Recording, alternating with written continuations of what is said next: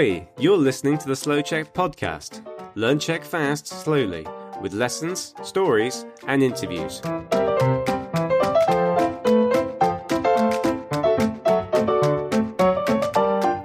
Ahoj, já jsem Veronika a ve Slow Czech dělám podcast a učím individuální lekce.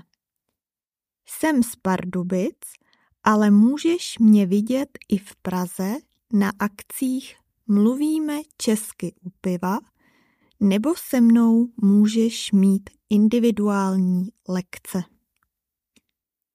Téma dnešní epizody je pití kávy a čaje v České republice. Taky máš rád nebo ráda čaj a kávu? Je to tradiční nápoj ve tvé zemi? A jaká je u vás typická příprava čaje a kávy? Já ti teď povím, jak piju čaj a kávu já a jaká byla jejich typická příprava v naší rodině, když jsem byla malá. Čaj a káva jsou pro mě symbolem pohody a relaxu.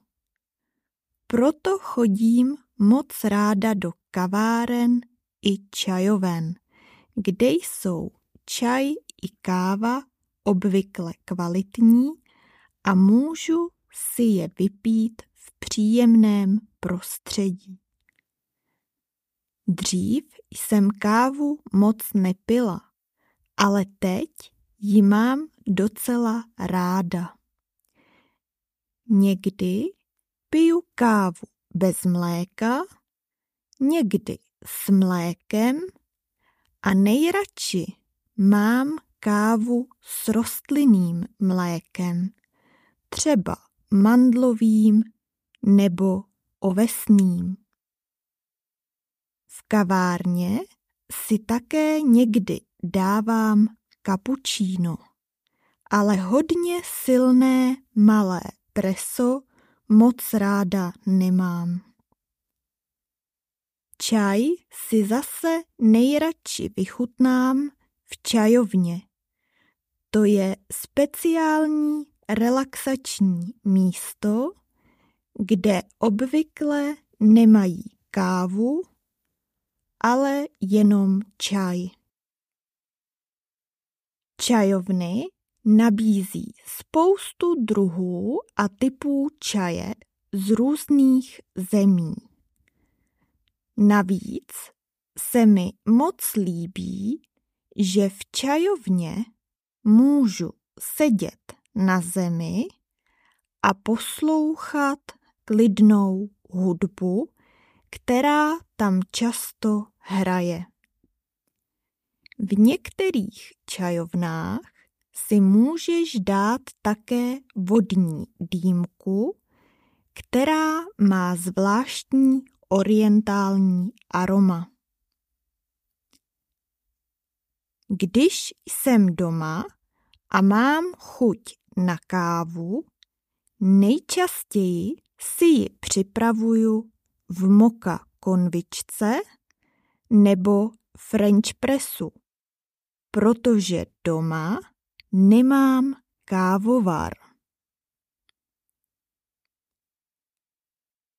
Z obchodu si nejdřív přinesu nenamletou kávu, to znamená celá kávová zrna, a ty si doma musím sama namlít. K tomu mám malý ruční mlýnek. Není elektrický, musím mlít kávu rukou. Častěji než kávu piju doma ale čaj. Ten si kupuju přímo v čajovně. Skoro nikdy nekupuju sáčkový čaj. Mám mnohem radši kvalitní sypaný čaj. Ten doma piju ze svého oblíbeného keramického hrníčku. K jeho přípravě potřebuju také čajové sítko. To mám doma nerezové, ale dělají se i plastová, keramická nebo bambusová. Čaj mám ráda zelený, černý nebo bílý. Někdy piju i bylinkové čaje, ale nemám ráda ovocný čaj. Někdo si kupuje sáčkový nebo také říkáme porcovaný čaj a rozpustnou, tedy instantní kávu v supermarketu. Ty možná nejsou tak kvalitní, ale jejich příprava je rychlejší. Sáčkový čaj nebo instantní kávu jednoduše zaliješ horkou vodou a je to. To je pro dnešek vše. A jestli chceš trénovat nová slovíčka z této epizody nebo se dozvědět, jak se připravovala káva a čaj u nás, když jsem byla malá, tak se přihlas do Slouček Lab nebo si se mnou rezervuj lekci. Na lekci mi můžeš říct, jak se pije káva a čaj ve tvé zemi a jak si je připravuješ ty doma. Thanks for listening to our podcast with your Slow Czech tutor today. Don't forget to go to slowczech.com to get more of our great content and follow us on YouTube, Facebook and Instagram. Ciao!